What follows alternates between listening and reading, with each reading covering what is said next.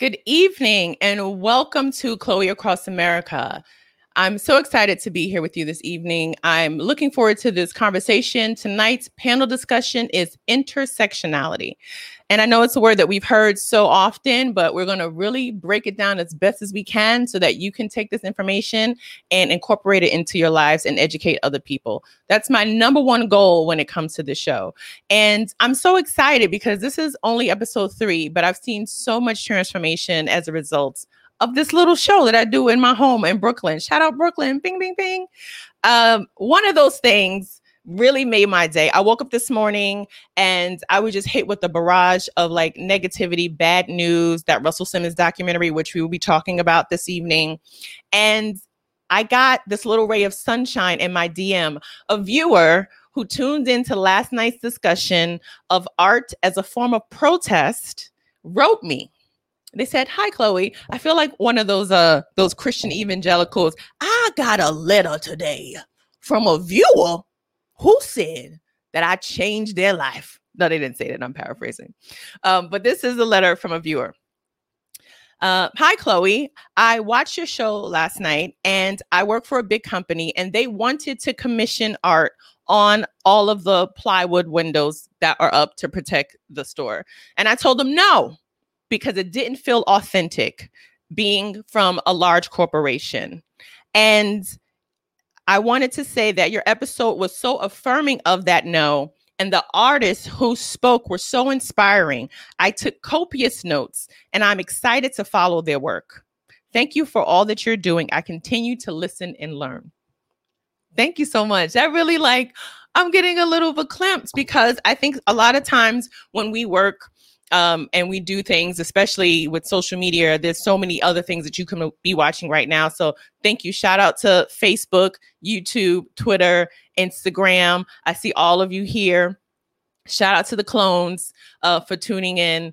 And sometimes you feel like you're kind of in a vacuum. You kind of feel like you are the only one. And it really, really brightened my day to receive that letter for someone. So that was my good news. And I wanted to start and share that with you that hopefully we can help make the world a better place. So if you didn't watch last night's episode, which was art as a form of protest, you can tune in and watch it, as well as our first debut episode, which was about defunding the police. That is on my Facebook page and my YouTube channel. So now let's get into the show, ladies and gentlemen. Let's get into it. Let's get into these headlines. All right. Yes. I was really wondering why today I needed to check my bank account. Because like many of us out here, I'm on unemployment and I wanted to make sure that my money hit. It did. But I also realized when I looked at my account that I have 52 days left of unemployment benefits. Okay, 52 days. And you know that extra $600 that a lot of us are getting, that ends next month. Yes. Isn't that atrocious? And the problem with the $600 is that there is a plan put in place by the Democratic House to extend those benefits to January 2021. However, there's some pushback because someone did a study and they realized that if Americans continue to receive that extra $600, 5 out of 6 Americans would make more money and that supplemental income than they would at their regular job. And that is something that Republicans are pushing back on because they feel that people just want to be welfare kings and queens. You remember that? I'm an 80s baby. You remember that whole slanderous campaign against welfare queens? So they feel like if we give people money, they're not going to work. But what really the conversation should be, if you give people money, they can pay for their life. They can pay their rent. They won't be evicted. They can handle those student loan debts. Then they can take the pressure off of their back so that they can go and get a job without being stressed to keep a shitty job. Did I tell you that I curse from time to time on the show? I do, just a little bit, because I'm a grown-ass woman and I could do what I want in my house. But back to the $600. it is imperative that we make sure our voices are heard when it comes to equality of life. And we're going to continue to fight for equality. A part of that equality is financial and economic equality as well. So yes, $600 seems like a little kiki, but you also realize that other governments are giving their citizens $2,000 a month, no questions asked. So I want my $600, okay? I want my $600. Don't cut it off. Extend it. Thank you very much. All right. Someone else who pissed me off today. I looked on Twitter and I saw the Vogue challenge was trending. Oh, wait. Let me go back. I'm sorry. The racism roundup. Yes, the racism roundup. So this is what I'm calling this segment. I got so excited about going at Anna Wintour's neck. Let me do my proper setup. Hold on. Let me adjust my microphone. Can everybody hear me good? Am I sounding good? Is my microphone popping? Okay, good. Because I didn't have it on last night, if you didn't realize that. There's so many stories that we see, and we're so desensitized when it comes to racism that I don't want to bog us down with every single knick-knack racism story. So therefore, I'm introducing my first official segment of the show. It's called the Racism Roundup. Story number 1, Racism Roundup. Trending on Twitter today was the Vogue challenge. And I got excited. I was like, oh my God, is En Vogue coming back? Did they find Sydney and they brought back Maxine? Like, is it going to be the original 4? No shade to the third one, but the real 4 is like where it's at. Like, I'm not really buying no En Vogue with the 3 girls. Like, this is not DC3. You know what I'm saying? But no, alas, it was not that Vogue. The Vogue challenge started as a little middle finger up to Miss Anna Wintour, who decided that it's now her responsibility to take full responsibility for Vogue's hurtful and intolerant behavior. And by hurtful, intolerant behavior, she really means racism. Yes. Why is Vogue lily white? Anna Wintour. Why are there not many women of color or men of color or non-gender people of color in the upper echelons of the editorial masthead? Anna Wintour. Why is Andre Leon Talley not at Vogue magazine? Anna Wintour. So Anna, it is your fault. Don't say it like it's this customary, oh my gosh, it's the machine, it's the man above me, I don't know who's responsible. Anna, it's your fault. You've been here for 32 years, sis. 32 years on the job. Yes, you need to take all the responsibility.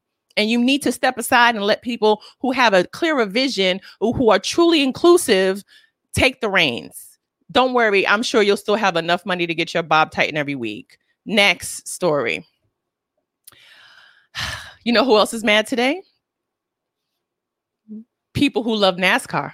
Yes, because NASCAR just announced that they will be banning the Confederate flag from all future races. Now, not only does that mean no Confederate flags on the cars, that means if you pay a ticket to go to NASCAR, you cannot bring in your flag. Now, I just want to know who is bringing Confederate flags to race.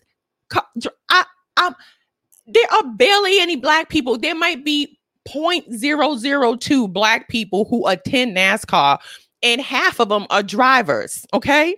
So why would you take a Confederate flag, a flag of a team that lost? See, this is the thing that always bothers me about people who want to hold up the Confederate flag, talking about the history. Your team lost. Your history is a history of losers. Losers. Here come the Brooklyn accent. Losers. A bunch of losers. Why you need to have that Confederate flag at a NASCAR race? NASCAR is about speed, agility, and winning. Okay? And the people who love Confederate flags most times are not agile, and they aren't fast, and they definitely ain't winning at life. Okay. So I'm glad NASCAR. Thank you. I may watch a half a second of a show. I just watched Turbo with my little cousin. It's about a snail who wanted to be a NASCAR driver. I felt like that's all a NASCAR I needed in my life. It was a good movie. Check it out. Turbo. It's old as shit, but you know, whatever. Next story in the racism roundup. Frankly, my dear, I don't give a damn. Everybody uses this quote, but you know what it refers to. It refers to Gone with the Wind, which now has been pulled from HBO Max. You know, this Gone with the Wind. Shout out to Hattie McDaniel, the first African-American woman to win an Academy Award It was for playing a domestic, but she broke down a barrier, and it was not duplicated until decades later with Halle Berry. We'll save racism in Hollywood for a whole nother conversation. But HBO Max just launched its streaming platform, and they have a whole bunch of archives of films and television shows, and Gone with the Wind was one of them. Thankfully, enough backlash shamed them to take the cinematic masterpiece, I say that in quotes, cinematic masterpiece off of its streaming platform, because it is just a glorification of antebellum South and racism. If you don't know what Gone with the Wind is, it's basically about that white woman, Scarlett O'Hara, who's mad that she can't keep her slaves. And she's trying to find a rich man to marry her. And the Union soldiers come and take over her southern mansion, and she's pissed. That's it. She's a loser. So we don't need to see her either. Thank you, HBO Max. And I feel like you owe us one, because HBO was also the network that was going to greenlight a show created by the same people who came up with Game of Thrones about America, where the Confederacy won and African Americans were still enslaved in modern times. And Black Twitter said, not on my watch. And they decided to ixnay the show. So therefore, as a testament to you trying to get back on our good side, you knew damn good and well that nobody wanted to see Gone with the Wind. Thank you. The only Gone with the Wind I tolerate is Kendra saying Gone with the Wind fabulous, and even she's on thin ice. All right. Now let's get a little, had to calm myself down. Let me drink a little bit of water. I need to clear my my palate for this next story. Russell Simmons.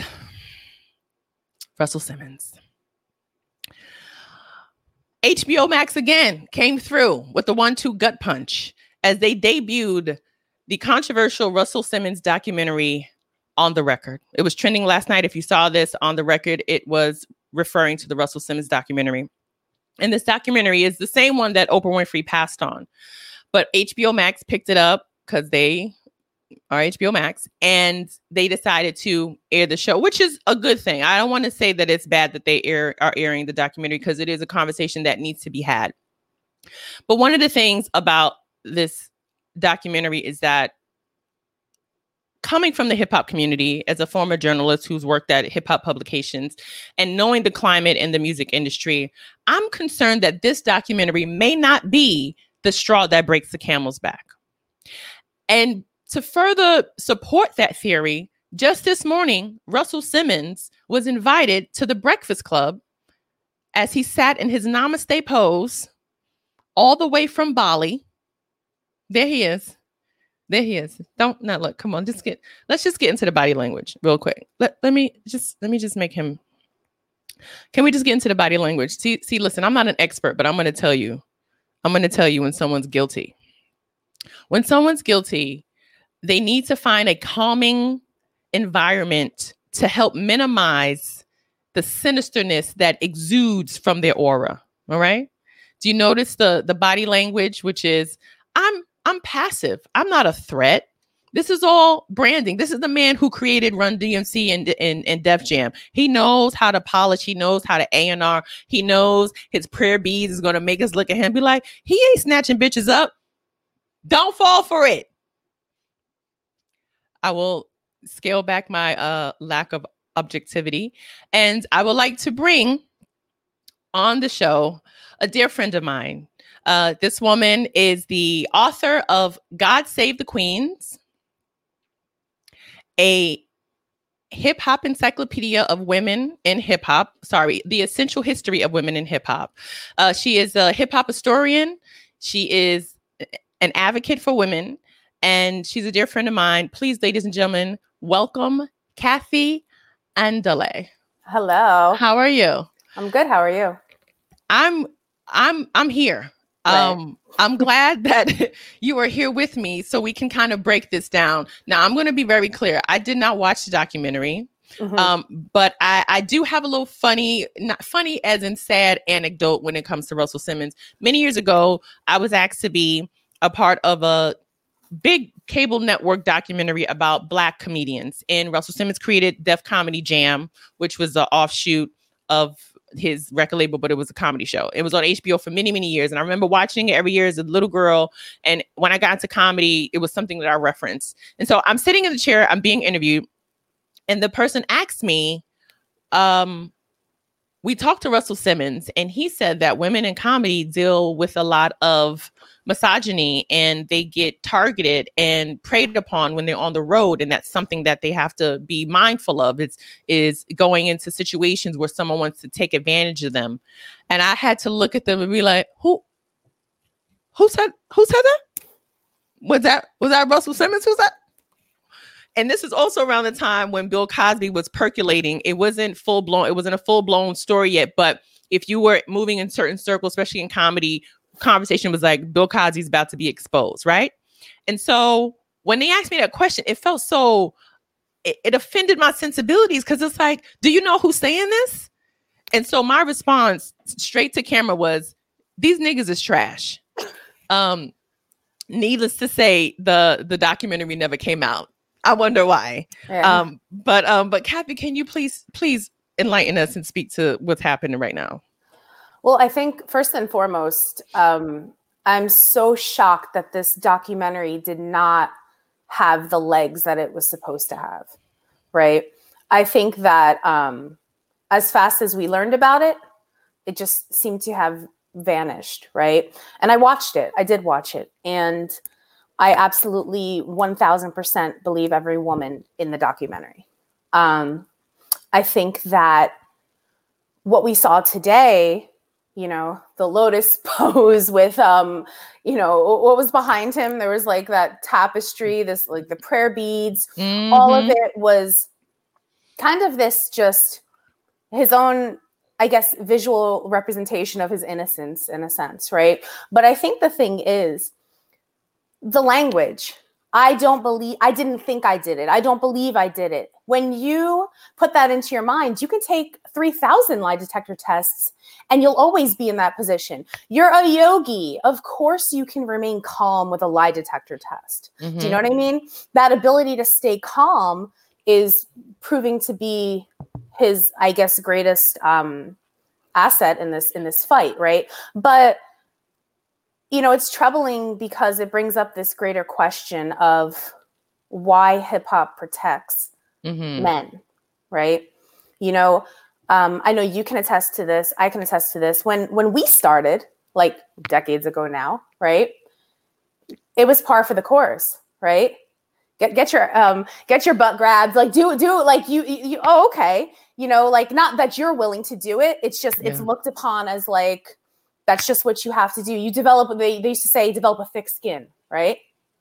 And you're seeing generations now who are not taking that. And I give them so much respect. But I think the thing that was like really upsetting in the documentary was learning why Drew Dixon left the music industry. Mm-hmm. She was one of the most promising A&Rs. And like, the thing is, there's not a lot of women in A&R. No, not at all. Not a lot of Black women in A&R, especially. And so just so we're clear and telling people what A&R is artists in development. And so basically it's the Barry Gordy job where you take somebody and you give them the good outfit and you tell them how to talk on camera and you just groom them and you make them the star that you signed them up to be.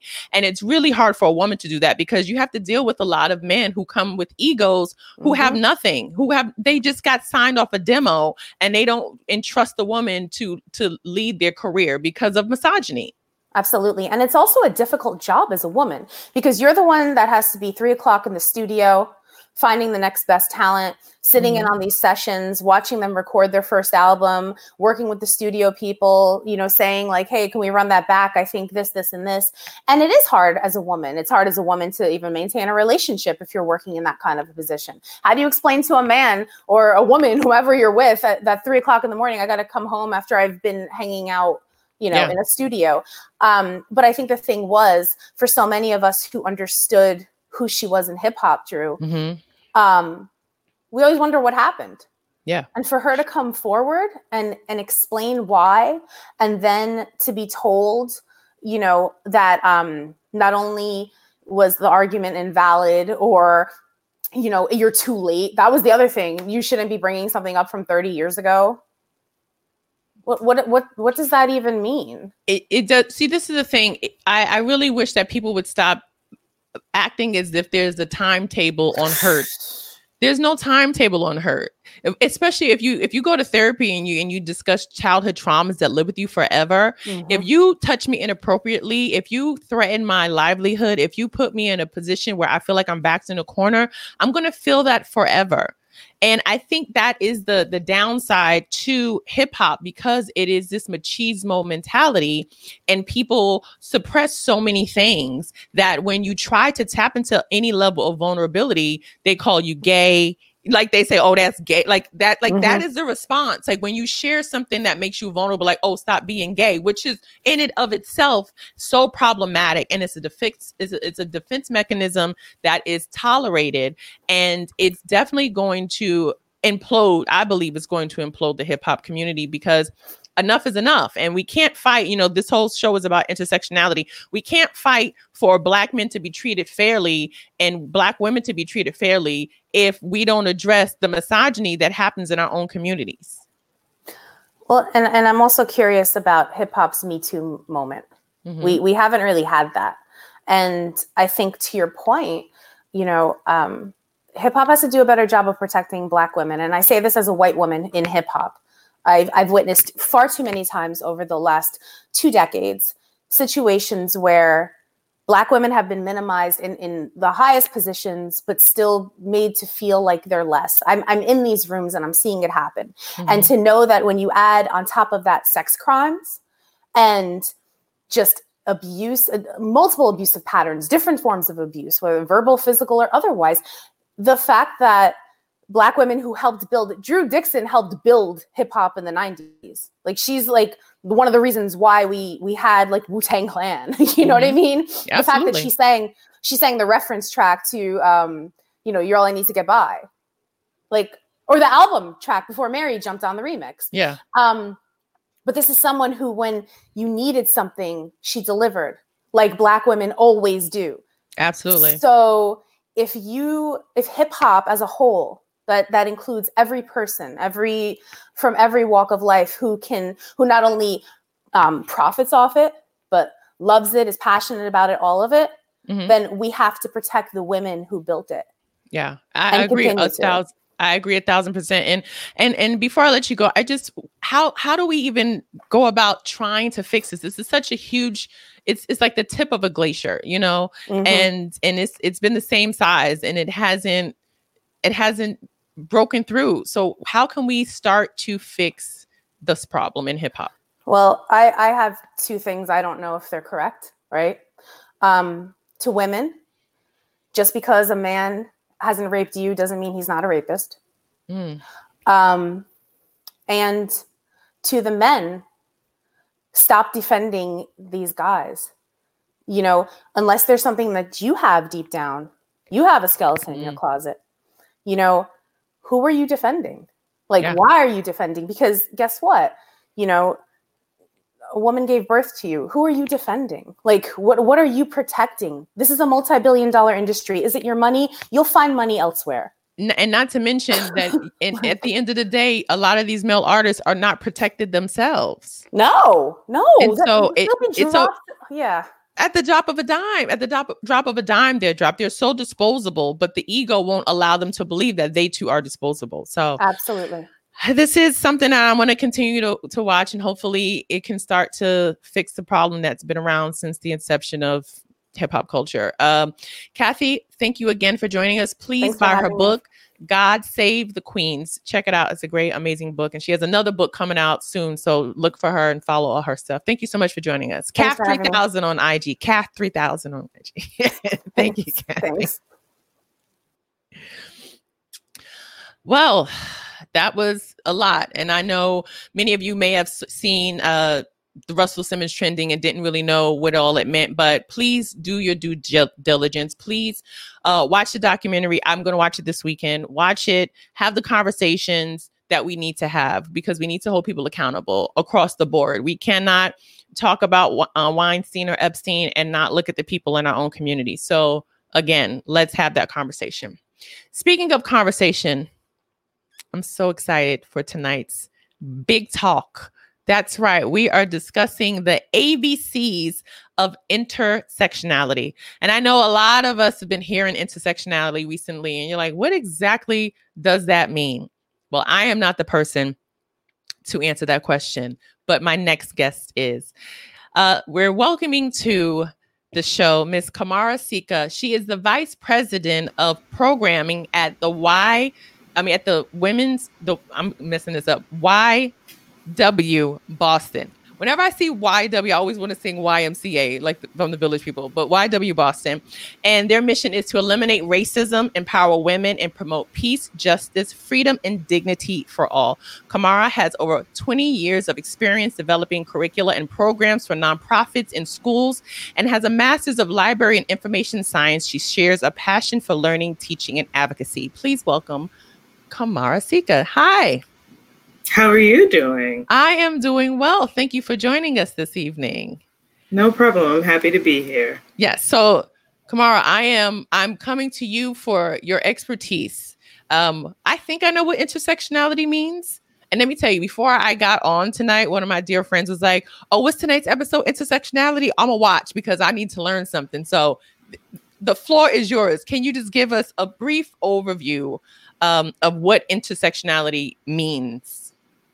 Sure. So before I even get into intersectionality, I think it's important to talk about what identity means. And so identity is what you believe you are, but also how you are perceived. So really thinking about both how you move through the world, both internally and externally. Mm-hmm. And so when we're talking about intersectionality, what we're talking about is that you have a variety of identities, particularly identities that people may perceive you as, that then interact with one another, that gets to either accumulated advantages. So when we're talking about white men, that is an intersectional identity. Mm-hmm. And when we're talking about Black women, there's intersectional disadvantages that are there. So really recognizing that it is a amplification of both advantages or disadvantages that occurs. This term was coined by Kimberly Crenshaw in the late 80s, and it became more popular in recent years as folks were using that to think about it in a more expansive way. So Kimberly Crenshaw was talking about it for Black women in particular. And in recent years, it has included queer folks as well as disability, class, and a variety of ways. Mm-hmm. And so as you're saying this, it reminds me of when I used to refer to myself, especially when I got into the professional world, as a double minority. And so I think that is kind of the early understandings of intersectionality, but it was always internalized as kind of a negative, meaning I have two things against me as a Black woman. And so now we want to change the conversation and say it doesn't need to be a negative if we are going to have the conversation about total inclusivity. So one of the things that we do at YW is really think about empowerment as well. So our mission is eliminating racism and empowering women.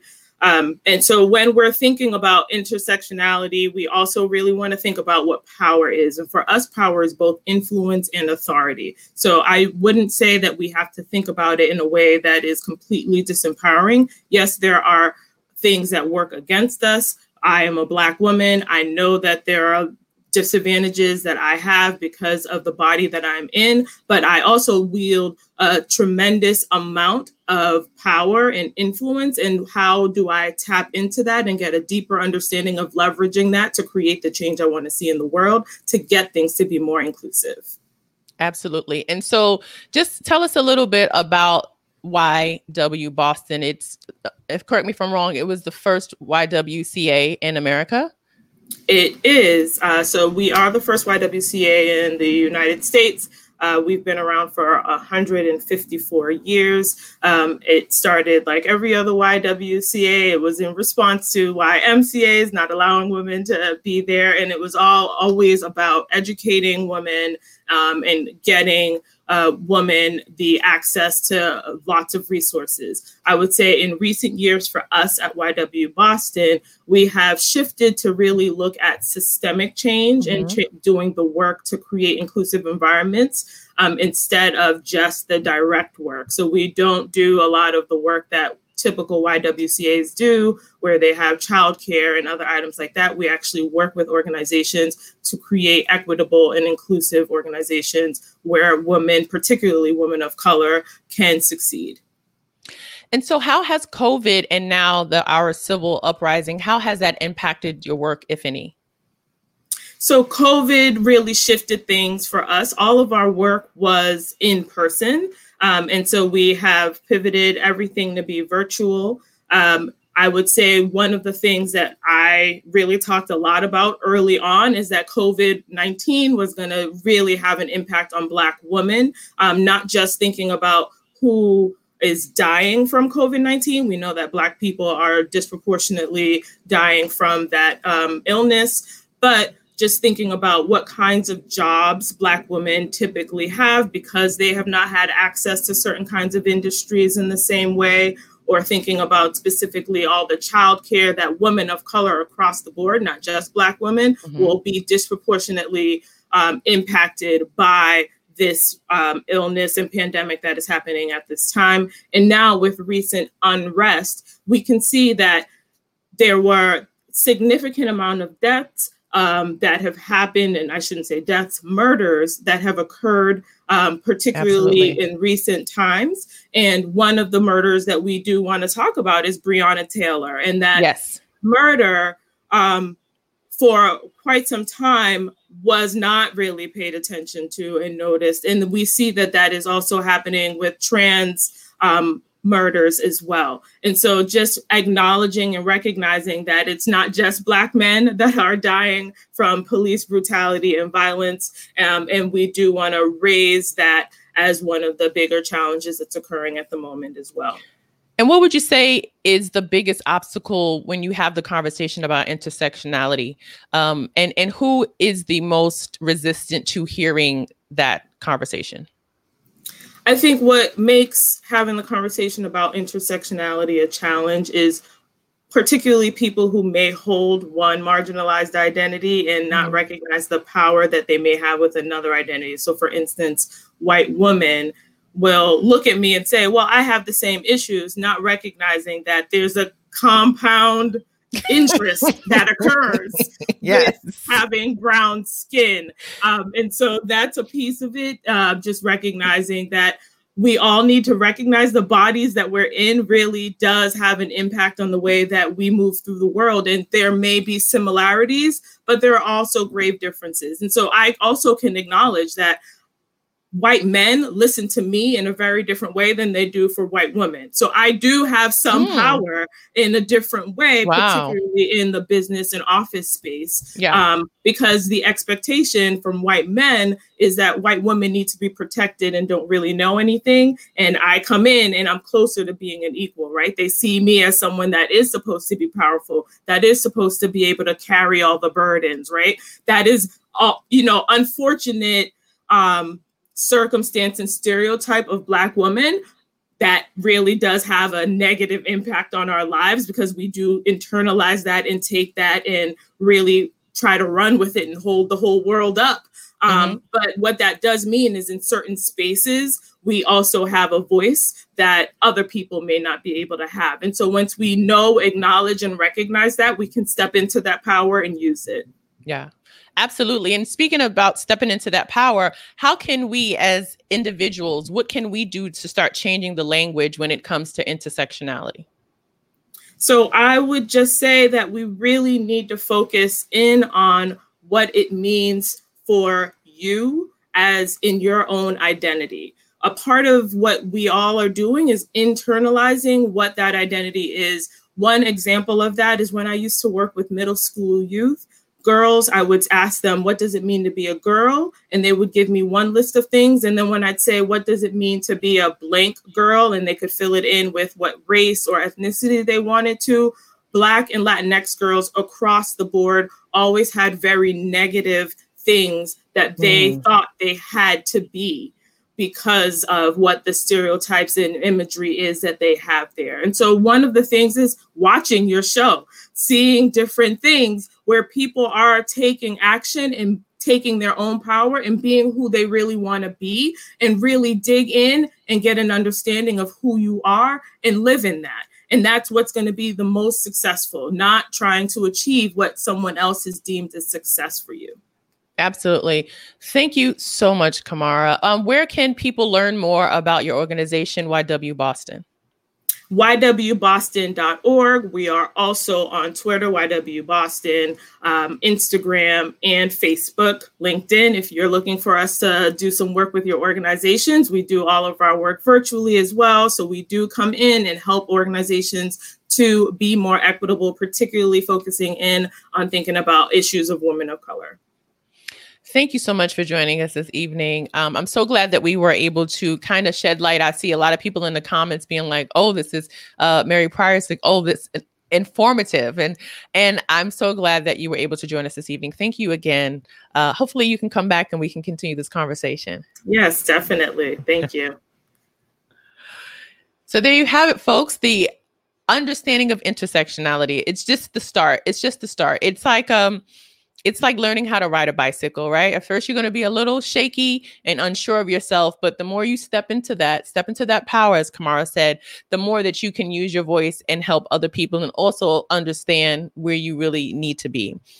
Continuing the conversation about intersectionality is my pleasure to bring my next guest. She is a comedian like me. She's also an actress, actor, a writer, and she was also seen on Jimmy Kimmel Live and MTV's Decoded. Ladies and gentlemen, please welcome to the show, Miss Danielle Perez. How are you? Hi, Chloe. Thank you for having me. Thank you for being available. Home hiding. I know people. Well, they opened up the phases, so people are like, I want to go outside again, and of course, I have asthma. I'm high risk. I'm not leaving. Listen, I'm glad that you are aware of where you need to be, and that's in the house, so that you can be on the show tonight.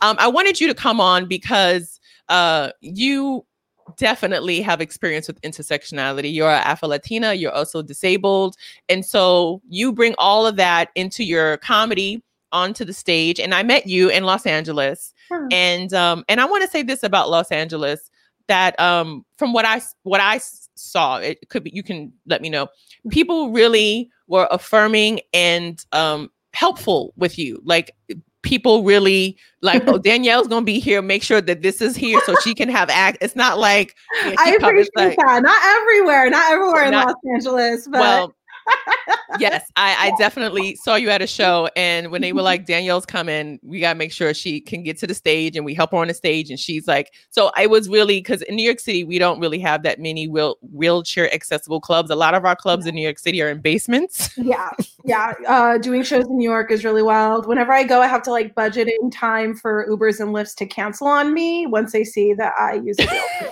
So that's really cool when you have like more than one in a night. That's a shame, and we need to change that, which is why we're having the conversation about intersectionality. So, Danielle, as a comedian, did you have any reservations, one, about starting stand-up comedy? I know it's like an oxymoron to say that, but about starting stand-up comedy, would you have any reservations, or what kind of propelled you to use your unique experience in stand-up? I didn't have any reservations. I lost my feet when I was 20, and I started comedy when I was 30. So I had already been living most of my adult life with a disability. So I just was like, okay, I have to figure out how to go to the grocery store, how to go out to dinner, how to, get this, that, and the other already. So now I just got to figure out how to go to open mics and get on stages. Yeah. And what would you say was the biggest obstacle when it came time to you really committing to stand up? I think the biggest obstacle for me was the fact that I was not entering such straight white male spaces.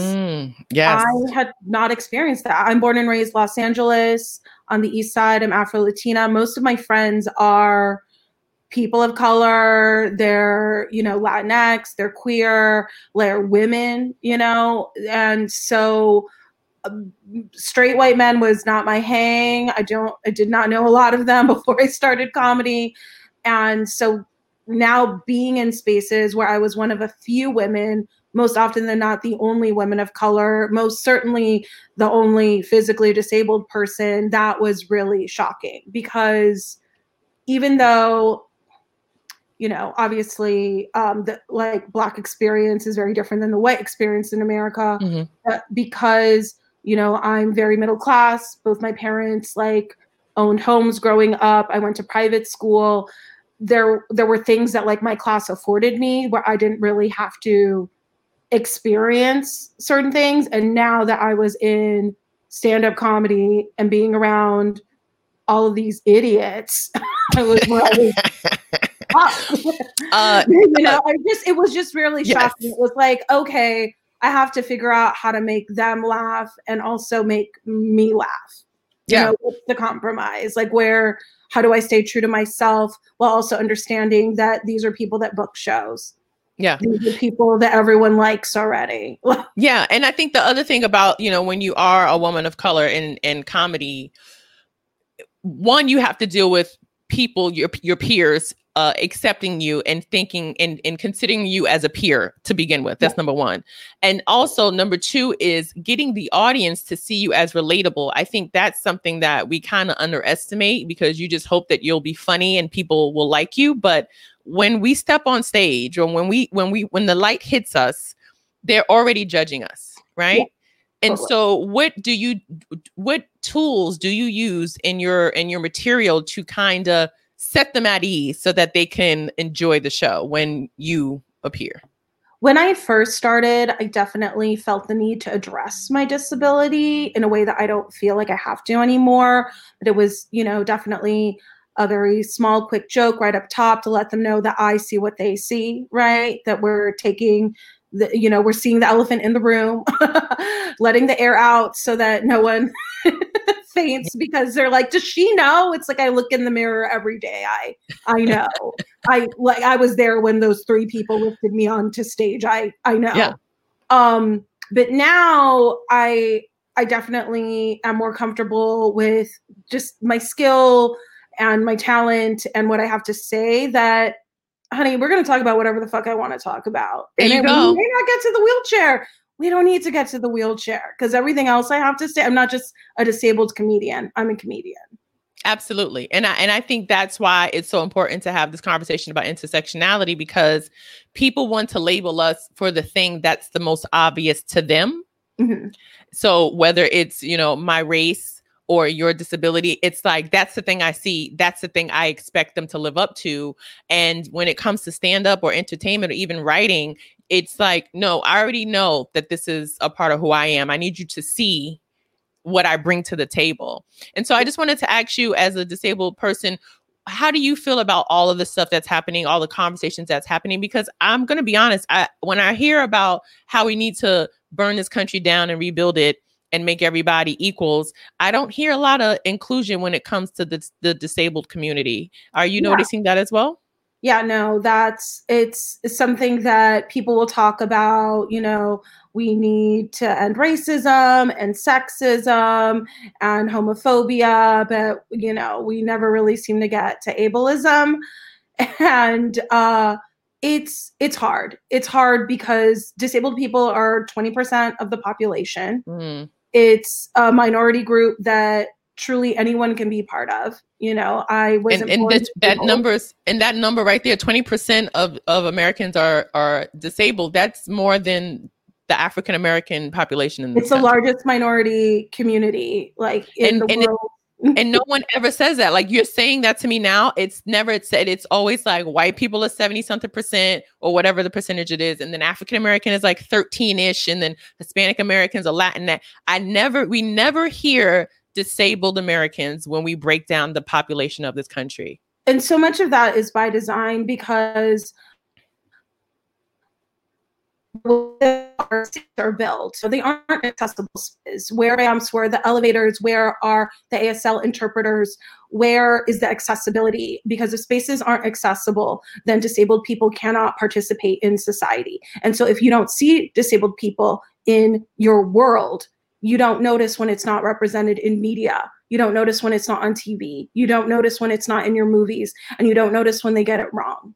Yeah. And absolutely. so for like me being on stage, being physically visible, it's stand-up comedy. Obviously, like, I love performing, I love telling jokes, I love making people laugh, but I love the power that it gives me as a woman, as a disabled woman, as an Afro-Latina, to be in a room and all eyes are on me and people are listening and I'm in charge. It's huge. You just don't, you don't get that.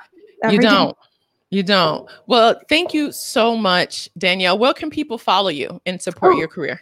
Yeah, follow me on Twitter and Instagram at Diva Deluxe. Right now it's a lot of, and I hope to keep it that way. Just, defunding the police. It's an ACAB summer. Okay. There you go. You heard it here. Thank you so much. All the way from Los Angeles. Thank you so much for joining us, Danielle. Have a great night. All right. So we addressed Russell Simmons' trash antics, misogyny in hip hop. We got a breakdown of intersectionality. We've heard from a disabled comedian who wants us to include them. 20%. You heard that 20% of Americans are disabled. Who knew? We don't hear those numbers. And so it is my joy to bring our last guest of the evening. This gentleman and I, we're friends on social media, but I'm so happy to have him here. He is the groundbreaking, the iconic Andre Dre. He is a model, a performance artist, and the first male, even though Andre, my apologies, identifies as non-gender binary, the first African-American male to be on the cover of the Parisian Vogue. Ladies and gentlemen, please welcome Andre J. Hello, everyone. Hi, hello. Darling. Hello. Thank you for having me, Chloe. What up? Hold on. I gotta adjust my lip gloss for you. I gotta touch it up. I gotta touch it up. Make it pop, boo. Make it pop. Thank you so much for joining us this evening. I follow you on Instagram. I feel like we're friends, and you are a ray of sunshine. And I wanted you to come on because you embody a lot of the things that we discussed this evening when it comes to identity, when it comes to stepping into your voice and your power. And you've been this way, and I don't want to say as if you weren't, but you've been living this way out loud, proudly, since I've come across you. And so I wanted you to give your experience and your kind of advice on how more people can be understanding and open the way you are. It's really about living unapologetically. Self-love is a healer. Self-love allows you to love others effortlessly. So because I hold this joy, this self-love, this appreciation, this motherfucking style, this pizzazz, this grace, this poise, I gotta share that shit. I gotta share it. Why am I holding all of this positive energy, all of this love? Why am I holding this shit? I'm happy. I know what it feels like to be sad. I know what it feels like to be hurt. I know what it feels like to be just fucking hated for no reason. It's an uncomfortable, dirty, nasty feeling. I don't want anyone to feel that way unnecessarily. So I choose joy. We all make a conscious choice every single day that we wake up. And I choose to be happy. I choose to see the world through the eyes of love. But I also believe in healthy motherfucking boundaries also. So don't get it confused. As nice as I am, I'm a little ghetto too, Yes, Newark, New Jersey. Let them know. Dirty Jersey all the way. And that helped me also. That growing up in the hood really allowed me to own it. And when I say own it, I don't mean no sissy, rolling your neck, those kind of things, because those words were used to hurt me. Yes. And now that I realize those words were actually the power and the strength that I needed to find the love within myself, that's the key. That is the key. That is the key. It is, because a lot of times when you are challenged, you have two decisions to make. Either you're going to believe the things that people say about you, or you're going to build up your self-esteem and your confidence to shoot it down. And I come from an experience as well. I was bullied tremendously as a child. So I know what it's like to have to figure out who you are when everybody else is telling you who they think you are. But you know what I find also, and I'm going to say this because we're living in a very modern time. Loving yourself is the best revolution. Do you get what I'm saying? It's the best fucking strength. It's the best way to take the power back. It's the it is, and that's what we're seeing. That's what we're seeing. We're best way. Take the fucking power back. All of those people that didn't believe in you, it is not their responsibility to believe in you. It's your responsibility to believe in yourself. They don't have to love you because 9 times out of 10, they don't love themselves because it's hard to, when you're really exuding love, it's kind of hard to not to love someone, and especially someone that you don't even fucking know. How can you, who has time for that? So when you hold that negative energy, it's like you keep that over there. It has no effect on me. It's yours. It's not mine. And I'm not going to allow you to give it to me because I don't want it. No, return to sender. And so when you talk about your upbringing and being bullied and being tormented, who did you look to? Like, who helped uplift you? What community took you in? Was it family members? Was it the LGBTQI? Was it the fashion community? So let me just give you a little, I kind of messed up I keep saying him and I apologize. This is me unlearning. I was going to check you, but gracefully because I love you. I was going to come to you. Andre J, whose pronouns are they or them? Andre, what community embraced you and helped uplift you and show you that there was another option? The bathroom mirror. There was no community. Like in my era, there was like the YMCA. No, the youth, there was no really openly gay resources like there is HMI now. During my era, that didn't exist. I was molested repeatedly by my older male cousin also. So I was called a fag and a sissy, and then I was being molested by my older male cousin. And one day I was in the bathroom and I looked at myself in the bathroom mirror and I said, Andre, I love you. And I kid you not, through me saying those words to myself in the mirror, a shift occurred.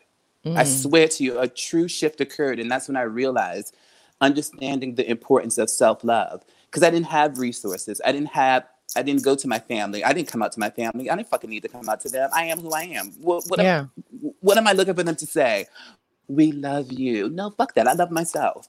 And this is not arrogance. This is 100% being unapologetically you.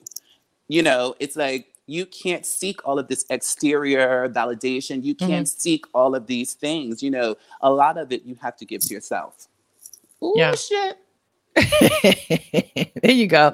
That was must have been some powerful shit. That was it. Like, woo, there you go. Snatching you up. Right. And so when it comes to your identity, what was the conversation that you had with yourself about how you wanted to be seen in the world? And also, I definitely want to apologize for misgendering you, and it was just a slip up. But I also want to say that I should know better because I've been following your career for a long time, and you were one of the earliest people that I come across who started to use the they and them pronouns. So what conversation did you have with yourself to say, this feels right, and this is how I need to be received by the world? For me, there was Diana Ross, there was Cher, and there was Tina Turner. They had a spark and they had magic. And through their spark and their magic, I knew that there was something that lived in me. I didn't know what that was in that particular moment, but they had a shine, they had a grace, they had poise, they were just magical. And for me, the journey was finding that within myself.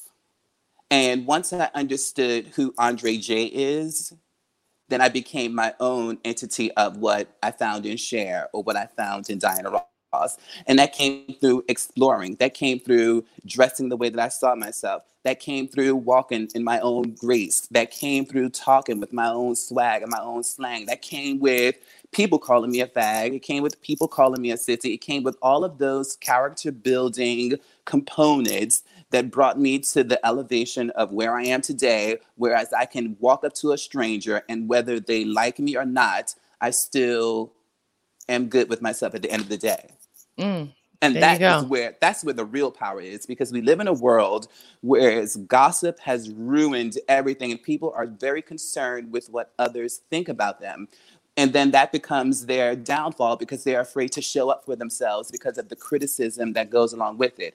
I'm like, the criticism you're going to get if you're a good person, the criticism you're going to get if you're a bad person, you're going to get it. So you might as well enjoy being who you are to get it. I'm like, fuck this. If I'm going to show up today, let me put my dream catchers on. If I'm going to do Chloe today, is it still pandemic going on? Yes. Okay. Yes. I was like, I'm going to show up. Yeah. This is the shit that I'm talking about. I'm going to show up for myself. And that's me taking responsibility for myself. Symbolism, dream catchers. Any of you motherfuckers out there want to holler at me, I'm available. You know it's a recession. Love it. Dreams. Shit. And so let me ask you, before I let you go, with all of the stuff that's happening from COVID to the pandemic to police brutality, and also to this conversation we're having tonight about intersectionality, what was a moment recently where you felt we're actually moving in the right direction? Was it personal or something that you saw in the news where you just felt like you said that energy shift? I listened to The Age of Aquarius the other day by The Fifth Dimension, and it just really hit me like this chaos is really bringing us to the glory.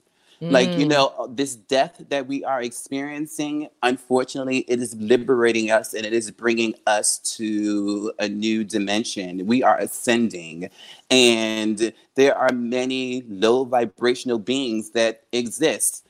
I'm not disregarding anyone's family because I just lost 2 family members to COVID also, but there is a real energetic shift that is approaching, and we need to get into it. And we need to get into our self-love. We need to get into our journaling. We need to get into burning our Palo Santo. We need to really get into tapping into our higher selves because that's where the real glory is.